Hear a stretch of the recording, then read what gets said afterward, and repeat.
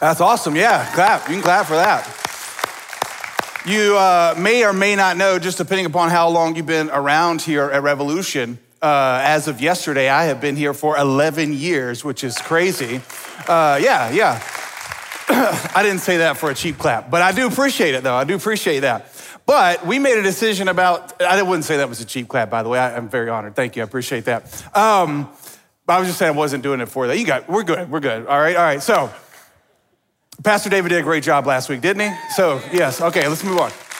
But what I was saying was, you may not know, about 10 years ago, we made a decision as a church to do what we ask you to do, what the Bible asks us all to do, which is to tithe, to set apart 10% of all that we bring in and give it, and that is the Lord's. And so we made a decision 10 years ago to set aside 10% of all the money that comes in to Revolution Church and give it to missions and multiplication beyond our church. And so that involves our outreach partners.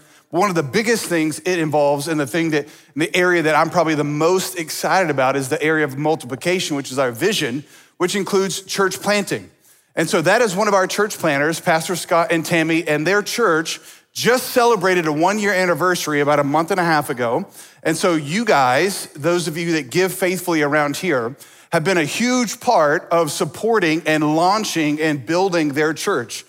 And what's been amazing is their church is about a mile just west of the Mercedes-Benz in Atlanta. And their church is making a huge impact in the community. And this year, with all the crazy stuff that has gone on in our city, they were so integral in being a part of bringing the gospel to a very broken area during a very broken time. And one of the greatest joys I've had this year is we had a big prayer rally as a bunch of churches in Atlanta this summer.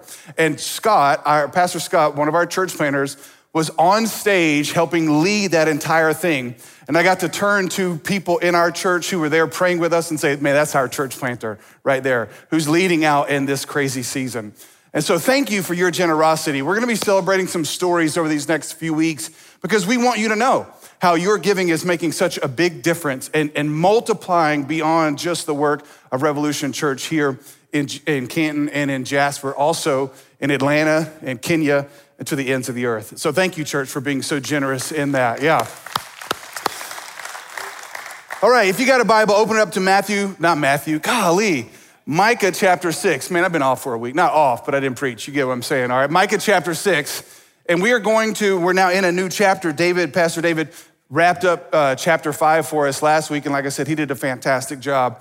And this week, we're gonna see in Micah chapter 6, verses 1 through 8, that the pivotal verse of the entire book, Micah 6:8, is what we're going to see because, as I have said many times in this series so far, Micah chapter 6, verse 8 is what the Lord's will is.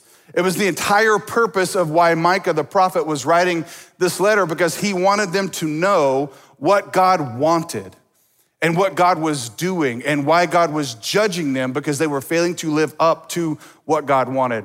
And so we're gonna spend this week and next week in chapter 6 because, again, I don't want us to miss it. And so as we jump in, let's pray and ask God to bless our time together, all right? Pray with me. Father, we want to stop and always acknowledge the fact that without you, God, we are literally helpless. But God, thank you for the fact that when we can acknowledge our helplessness, that you help us because it honors you. It honors you, God, for you to help us. And that's what we want to do. We want to honor you. We want to glorify you. And so, God, we come before you today recognizing our inability to change ourselves, recognizing our inability to even listen well or to see the truth that is in your word. And so, God, we pray that you would help us to listen, you would help us to hear, you would help us to see, and ultimately, God, that you would fill us with your spirit so that we can walk in the ways that you have laid out for us here in Micah chapter 6. We ask this in Jesus' name, amen. All right, let's do the first couple of verses here because, again, this is gonna kind of give a purpose statement, if you will, for the entire letter of why the prophet Micah wrote this. So let's look at the first 3 verses, and it says this: hear what the Lord says. Arise, plead your case before the mountains, and let the hills hear your voice.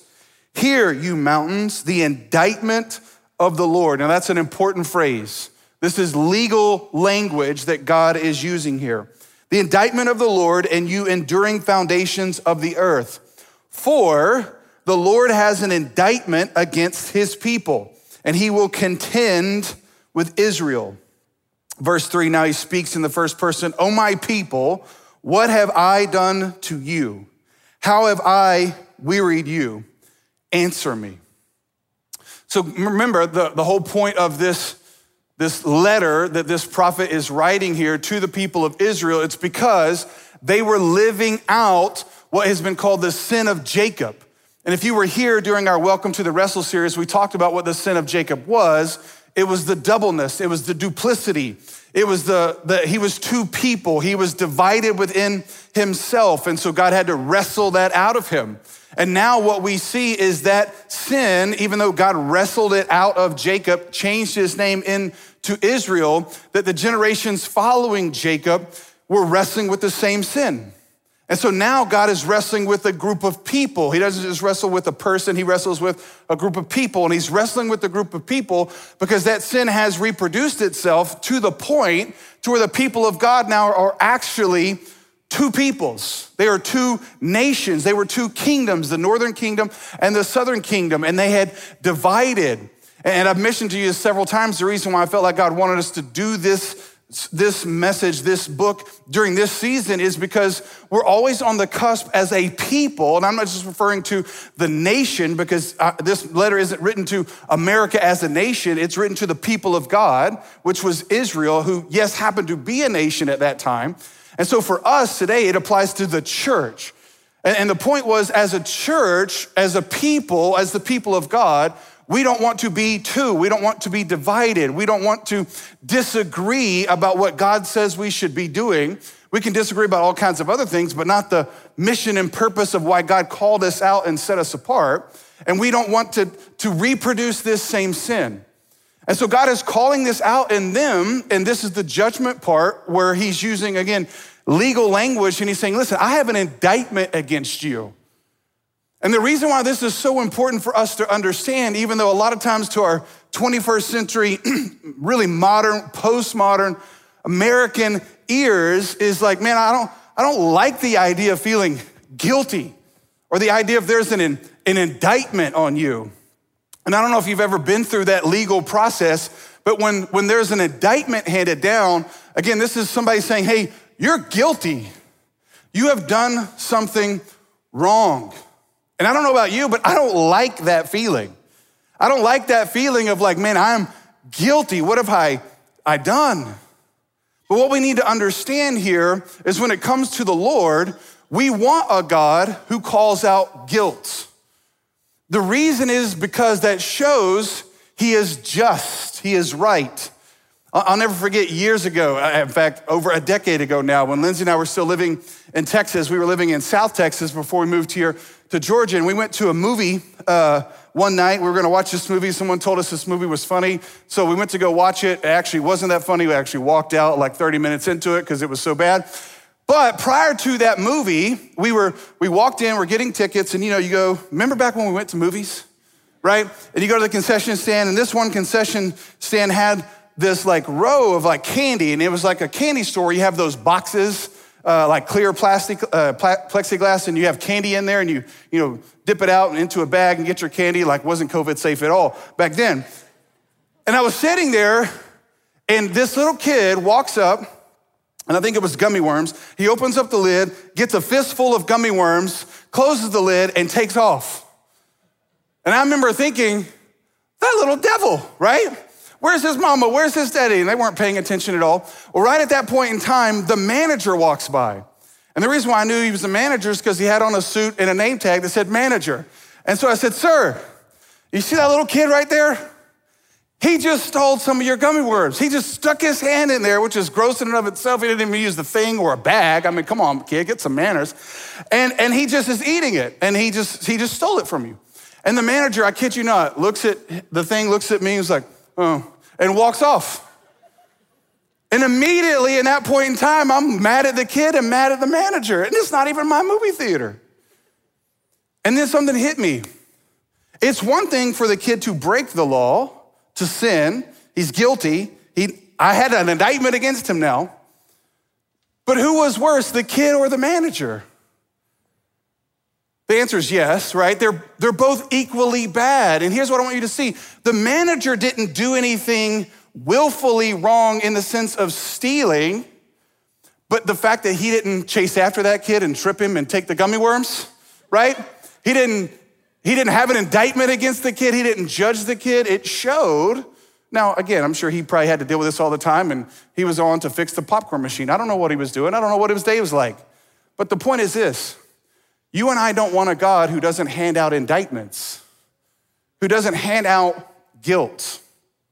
And what God is doing here with his people is the exact same thing that he does with each and every one of us. It's like, man, we have made a mistake. We have failed to live up to what God has called us to do, which is Micah 6:8, we'll get to in just a second.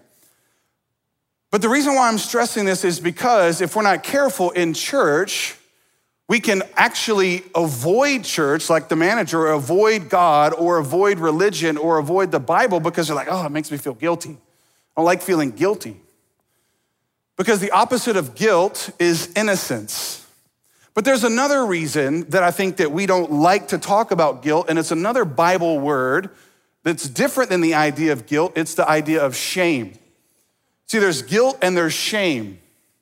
And the opposite of guilt, I've already told you, is innocence, because guilt refers to an act. But the opposite of shame is not innocence. Here's what's crazy. Biblically speaking, the opposite of shame is glory. And so if I were to put these on a continuum, guilt and shame are two different things, but they're related, because guilt means there's a law or there's a standard and I broke it. So therefore I am not innocent, I'm guilty. But shame moves in the other direction, and shame is the idea of not that I did something, but I am something. And I failed to live up to the glory that God called me to. And here's why I'm stressing this aspect, is because so often when we think about God and we think about the indictments of God, we only see it from a guilt standpoint. That God says we're guilty. But one of the things that's been so helpful for me in my growth and my walk with Christ is to understand that the reason why God calls out sin in my life is not just because he likes declaring me guilty. It's because he's calling me into more glory that my sin is robbing me from. He's calling me into glory. He's calling me into, or up to, if we will, as you'll see in just a second, to the standard of life that he wants for me. Another way to say it is God is calling us into good. He's calling us into something better, higher, that's actually going to bring us more joy. And so therefore, if he doesn't call out our sin, we'll keep living life at the bottom, where he's calling us up to the top. He's calling us up into, higher into something that is better for us. Look at how he talks here in verse 4 and 5. This will help you hopefully understand what I'm getting at. He says, for I brought you, what's that next word there? Up. Yes, a great Disney movie, but long before that, God was in the up business. Let's try that again. For I brought you what? Up. Now, if you're new or watching online, watching in Jasper, it doesn't matter. I like for you to call and respond, especially when it's cold, all right? And the only way to deal with the cold is let's heat it up in here, all right? Let's try this again. For I brought you what? Up. For I brought you up from the land of Egypt and redeemed you from the house of slavery. I sent before you Moses and Aaron and Miriam. See, when God is handing out in his indictment to them, what he's saying is, yes, you're guilty. You're guilty. But what you forgot is you used to be dead. You used to be enslaved. And I called you up out of that. And the reason why I called you up out of that is not for you just to return right back to the very thing that was killing you. So God calls us up out, like Proverbs said, and we're like dogs who return back to the vomit. You're like, why do dogs do that? Because they're dogs. They're dumb, right? Don't send me emails about how your dog's not dumb. That's not the point of the sermon. The point is this: why does God call out sin? Why does he call out indictment? Why does he exercise judgment? Because he loves us more than that manager loved that little kid. Because it wasn't just that that little kid had broke the law by stealing the gummy worms. It was that if that little kid lived his life breaking the law, stealing gummy worms, and he just moved on and on and on into greater things, then he was gonna miss out on what was life. See, here's what I want you to see, the kind of God we have.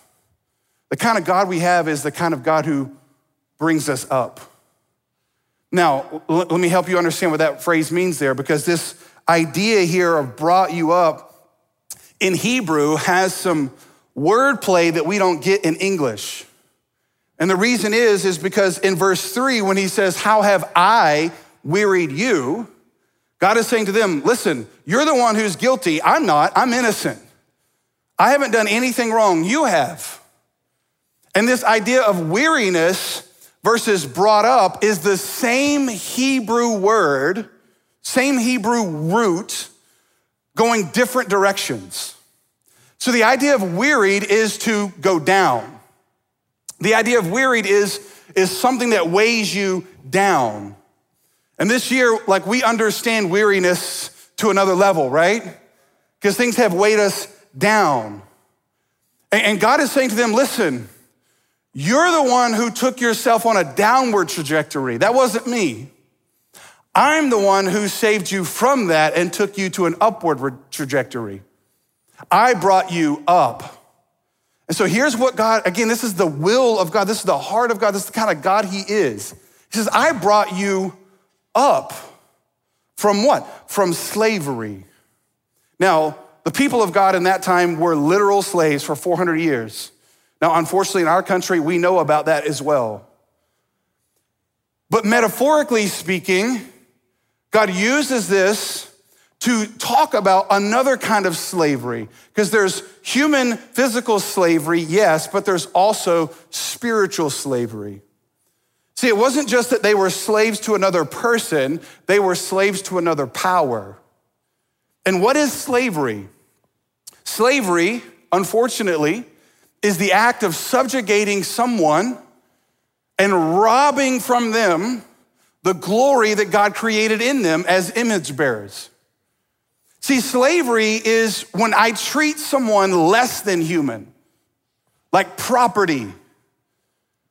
And so here's what happens. They were being enslaved literally like property, but the same thing also happens spiritually speaking.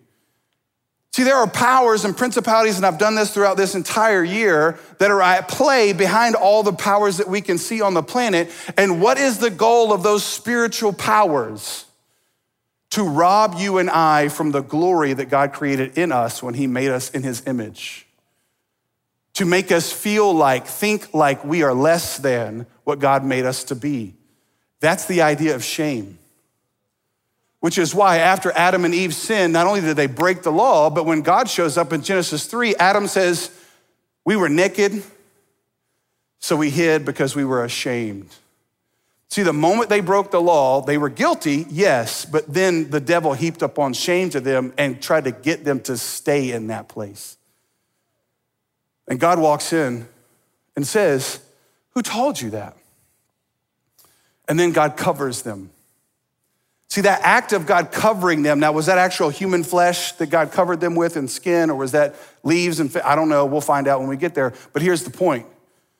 God not only dealt with their guilt, but he was dealing with their shame too and saying, listen, you just entered yourself willfully into the slavery of another power who doesn't care about you, but I am here to bring you up out of it. And this phrase, here's what's even better. This phrase brought you out or brought you up.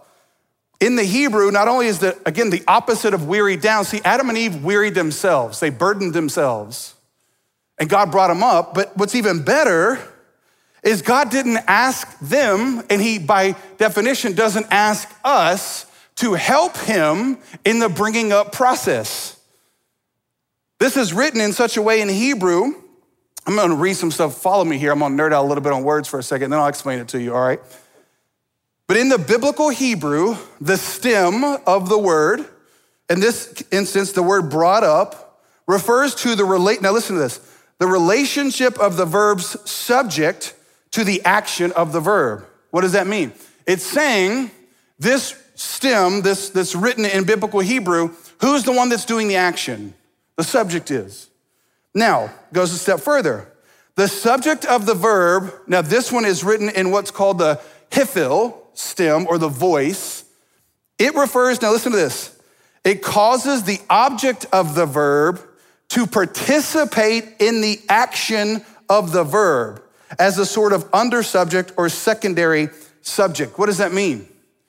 It means that God brought us up. And this is written in the, listen, first person, singular, active hifil, which remember hifil shows the relationship of who's doing the work. So in case you ever wondered how you were brought up because a person, first person, singular, was active. He brought you up. Now here's what's crazy.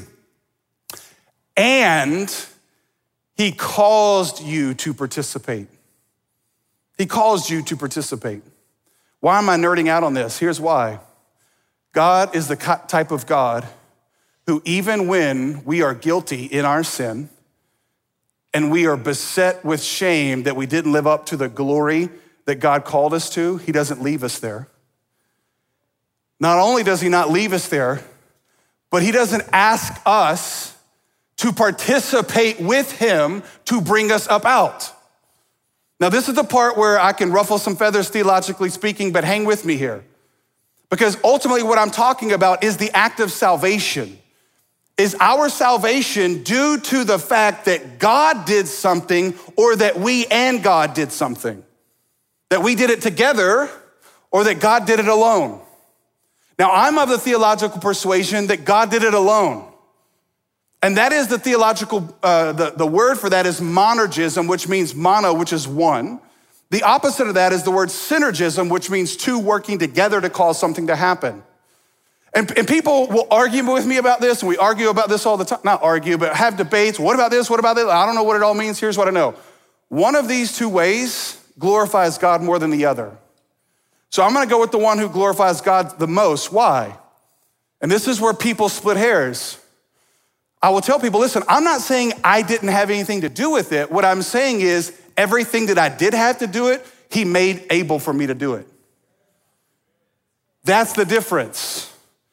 He caused me to participate in. See, there's some theologies that kind of go around the church that never came out of the Bible, or phrases or just cliche Christian things that I didn't grow up in the church knowing, and when people told them to me, I'm like, well, that sounds dumb. Things like this: God helps those who help themselves. You ever heard of that one? Yeah, it's in 1st Nebuchadnezzar. Ain't a book in the Bible, in case you didn't know. Just think of a word and then add ayah on the end of it. It ain't there. Or I pulled myself up by my own bootstraps. And see, this is where, again, and this is like thousands of years of church history that I'm talking about and trying to simplify for you in one phrase. Because the idea is, well, did I choose God or did God choose me? Did I get saved because I responded in faith and then he saved me, or he regenerated me and then I responded in faith? Listen, you and I can disagree about the order of those things. And again, I have a thought process on how it happens, but here's what I want you to understand. Even if you put a lot of weight on your choice, I want you to hear me say, your choice was caused by God. Because you would have never chose him. Why? Because you were dead. See, the Bible says you were dead in trespasses and sins. And dead people, I don't know if you know this, don't do much. So here's what God is saying. He's saying, you've now repeated the same guilt that I saved you from, and you have forgotten the fact that I'm the one who brought you up. I'm the one who did this for you. I'm the one who caused you to participate. And again, he's going back to when they fled Egypt. Who was the one who made that happen? It was God. You're like, well, they walked out. Yes, they did. But how did they walk out? by God causing them to walk out. That's how. They would have never walked out without God. So God acted, and here's what I'm saying to you. God loves you so much that not only does he want to free you from the guilt, but he wants to give you the glory with which he created you to image him with. He wants you to live into who he made you to be. Why? Because when you do that, you glorify him more. And the glory of God is what it's all about. Look at verse 5. He says this, "O my people, remember."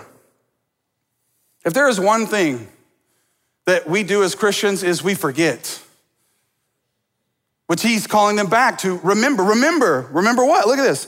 Remember what Balak, king of Moab, devised, and what Balaam, the son of Beor, answered him, and what happened from Shittim to Gilgal, that you may know the righteous acts of the Lord. Now, he's just referring to something that happened in their history. Not only did God bring them out, but he brought them in.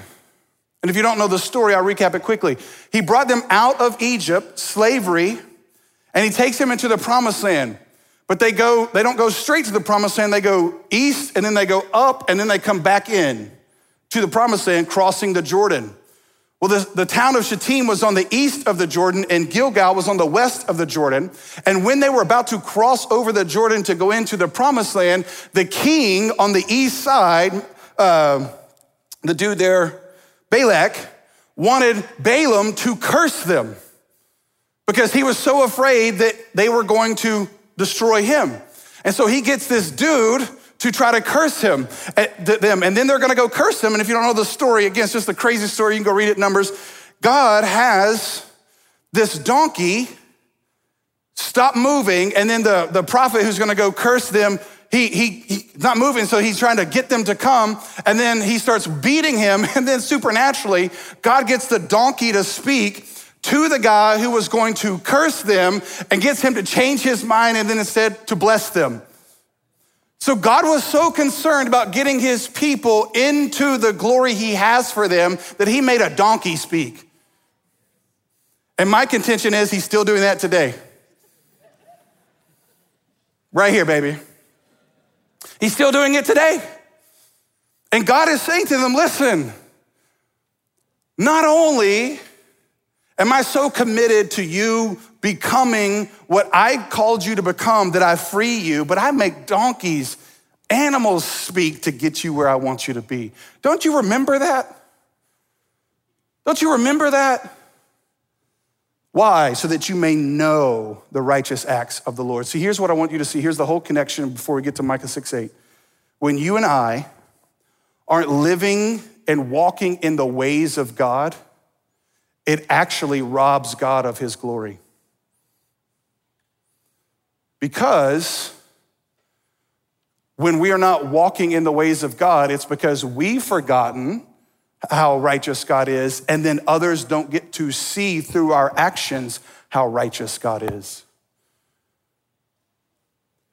The glory of God is the point, which I'm gonna give you a point here, and I've said this many, many times throughout my decade of here, but there was a document that was written many centuries ago called the Westminster Shorter Catechism. And a catechism was a document that churches used to help disciple people.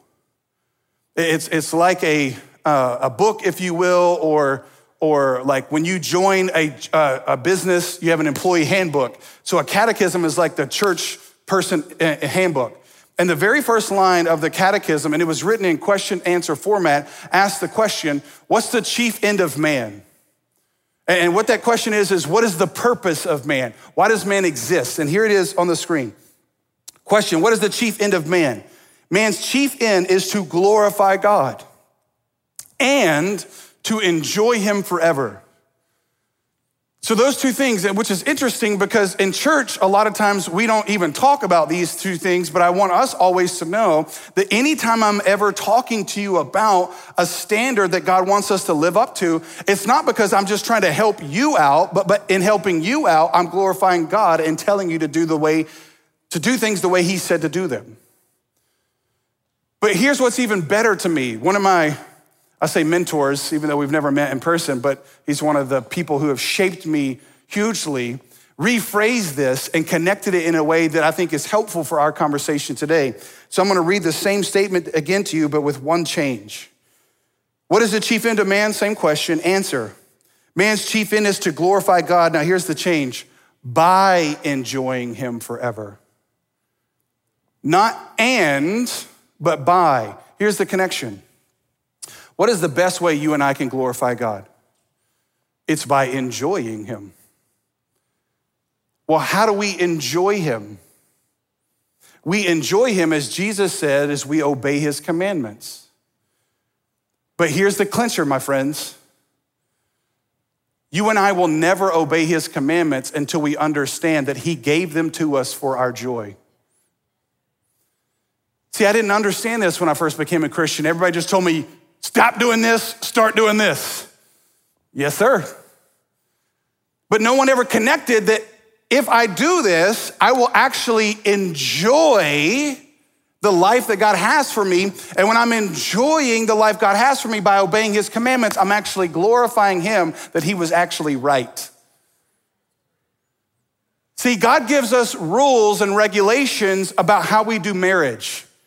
And this happens every year, multiple times a year. We tell people, here's what the Bible says marriage is. And here's how the Bible says to do it. Well, and they give us,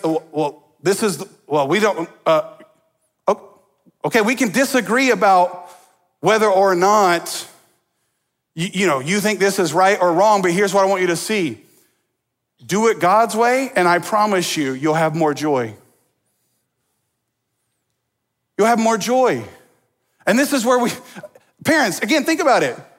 Isn't how we try to reason with our kids, hey, life's gonna go better for you if you don't play out there along the yellow dotted line,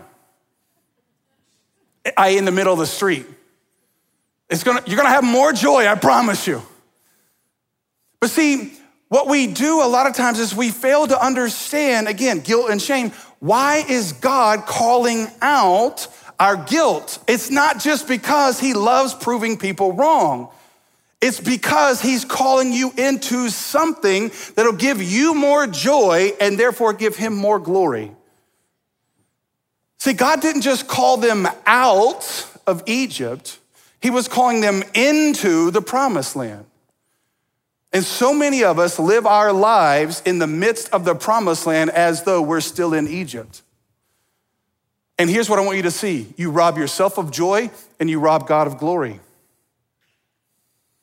So here's why Micah is saying to them. You wanna know what happened right there in those two towns?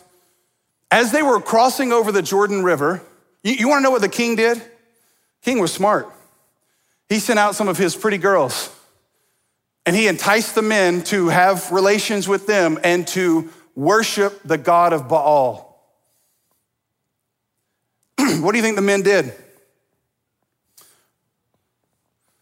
Yeah, they did what most men do. They gave in. And what they failed to realize is the moment that they did that, they were robbing themselves of joy. Why? Because real joy is not found from a man having multiple wives. It's having one for a long time. That's real joy. Real joy comes when we walk with God into deeper and deeper intimacy with him and one another. And what is the devil, and then by default, what is the world trying to always call you out of? Out of that and into like, no, you should be mad, you should be upset. This happens in church all the time. Let me say it to you like this, let me relate it to church. The more you hop around to church to church to church and never go deeper, the less joy you'll have. This happens all the time. It's happened in 2020. But I'm telling you, the more you hop around, the less joy you'll have because you'll just take bitterness and cancer with you everywhere. But see, God is calling us into something higher. He's calling us up into something better that's going to glorify him and actually lead to more joy for us. And that's why I want you to see, because if we fail to do things the way God has set them up, we're actually robbing ourselves and robbing him. Now look at verse 6 and 7. You say, okay, well, what's What's a man to do then? What's a woman to do? How do I live this out? Well, he asked the question for you. It's almost like God anticipated that you were going to have a question about this. With what shall I come before the Lord and bow myself before God on high? Shall I come before him with burnt offerings, with calves a year old? Will the Lord be pleased? That's an important word. Will the Lord be pleased with thousands of rams, with 10,000s of rivers of oil? Can you imagine that? I mean, we're not as farmer, oriented today as they were back then, but 1,000 rams, that's a lot. 10,000 rivers of flowing oil? That's a lot of money. Shall I give my firstborn for my transgression, the fruit of my body for the sin of my soul? Here's the thing that God is getting at. Does God want just the fruit of your wallet or the fruit of your womb? Does he just want what you can produce? Or does he want you? See, this is where a lot of people get it wrong. Now listen to me. Because they are overwhelmed with the shame resulting from their guilt, they try to work their way back in to relationship with God. I see this all the time. People that feel guilty, naked, so they hid, they feel shame, they're not living up into who they know God made them to be. And so they get very involved in church. It's like, we had this happen a lot. It's like people who got a for real indictment, like from the court of law. And they're like, I gotta come serve my way back into God's good graces. No, you don't. Why? Because God's not that cheap. I say this to you often when it comes to the subject of tithing. See, that's what he's discussing here, tithing. Now, before you get a wise idea here, don't use this verse and quote it back to me when I said God wants us to tithe. You're like, oh, pastor, no, he doesn't want that. No, that's not the point. He's saying, I don't want just that. Which this is why I say to people all the time, if you think you have to tithe in order for God to love you or serve in order for God to love you, God's not that cheap. God doesn't just want your wallet or your womb. He wants way more. He wants you. He wants us. He wants all of us. Why? Because that is all God has ever wanted. And again, the reason why we sin is because sin promises us more joy than God. That's why you sin. Listen, my friends, I want you to understand me. You're not on a truth quest. You may think you're on a truth quest. You're not. You're on a joy quest. And the reason why you and I sin is because we believe the lie, just like Adam and Eve believed the lie, that life outside of God would actually bring them more joy, when in fact, it actually only brought them more guilt and more shame. So God's trying to save us out of that, save us into his glory, into his joy. And that's nothing less than all of us, because that's all he's ever wanted. Listen, let me say it to you like this. Do you think God created the world so that he could have a bunch of subjects that just walked in step with him for obedience sake? Do you honestly think that's why he made us? Because he was so emotionally needy that he needed billions of people to bow down and be like, you're awesome? No, he's not an evil dictator. Like a lot of the people that we see running countries today, they're running it for their own glory. God didn't create us because he wanted a bunch of loyal subjects. God created us because he is in and of himself. He's 3 in 1. He's Trinity. He's triune, which means he's one God, 3 persons. They had so much love within themselves. They were so self-sufficient, loving each other so well that they wanted someone just to share that with. And what I mean by that is this, not because they were needy, but because they wanted more people to experience the joy that they themselves had. So God made you and me, not for us to love him, but for him to love us. And even when our sin separated us from him and our guilt was that thing that kept us away, God says, you know what? I myself am going to bring you out. And how am I gonna do it? Not by the fruit of your firstborn, but by my firstborn. Because listen, the fruit of you can't solve the root of you. The fruit of you can't solve the root. That's what he says. Can the fruit of my body cover the sin of my soul? No, this is spiritual. So there's nothing you and I can do in a physical, worldly sense to get us back into relationship with God. Here's the good news. Quit trying then. Because his glory is so great and his will for you is to walk in relationship with him, all he's ever wanted are people who reflect his glory. And they do that by enjoying him. So God made you and me to enjoy him. You wanna know what heaven's gonna be like? It's not gonna be like angels floating around with harps like little fat people on clouds. No. It's not Cupid, my friends. It's you and I forever enjoying God face to face and his glory transforming us into another degree of glory. And every degree has more joy. And it's all and forever only that. That's what he's calling you up into. Now, all that's a setup for verse 8. Now, we'll get into this more next week because I can't do a whole message and spend 2 minutes on this verse. But let me read it to you. Verse 8, he has told you, O man, what is good. What does that mean? It means you can know because he has told you. That's the idea of revelation. How can you and I know God? Because God has chosen to reveal himself. We can know what's good. And what does the Lord require of you? But to do justice and to love kindness and to walk humbly with your God. Now, if you haven't noticed yet, that's the verse on my shirt. Yes, I wore this on purpose. It's a different translation because it says, do justly, love mercy, walk humbly. But here's the connection I want you to see, because if you don't see it, then you can just think that God is wanting us not to do this, but do this. And if we do this, then we get back into relationship with him. No, that's not what he's saying. What he's saying is this: who are the kind of people that glorify God the most by enjoying him?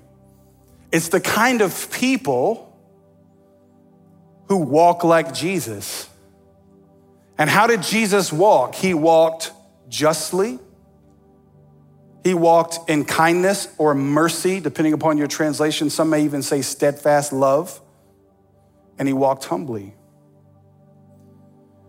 See, God knew that you and I would never do justice without him. We would never love kindness and mercy without him. We would never walk humbly with him. So Jesus came to exercise justice. What is justice? Sin has to be punished, right? Justice would have been the movie theater manager stopping that kid from stealing and then punishing him for that. But God's mercy is so great that he said, I'm willing to take the justice for you. Which is the second part there, because he loves kindness and mercy. He loves it. Again, this is where I think we fail to understand who God is and the type of person that he is. He loves mercy. His will is to have mercy on you because he loves that. He loves you. He loves it. Why? Because it glorifies who he is. And to walk humbly. So God loved us so much. God cared about justice so much. He cared about mercy so much. He cared about humbleness so much that he saved us so that we could walk in it. He brought us up out of slavery so that we could walk in it. But here's the key, and I'm gonna leave you with this point. I can preach Jesus, but live Jason. Now here's why I'm saying this, because obviously Jason's my name. I say this often, Jesus, Jason, both have 5 letters, but you can enter your own name. See, I can preach Jesus, that God did all that, but I can live Jason. What I mean by that is this. I can say, oh yeah, God saved me from all of that, but with no idea of actually living into what he saved me from and living up to what he saved me into. And here's the problem if I live like that. Here's the problem if you and I live like that. We're robbing God and we're robbing ourselves. So does God want you to do justice? Yes, he does. And what is justice? We'll get into this more next week. Justice is fairness. It is treating everyone the same. It is not having partiality, treating someone better because they're rich, treating someone better because of their skin color, treating someone worse because they're poor, treating someone worse because of their skin color. That is injustice.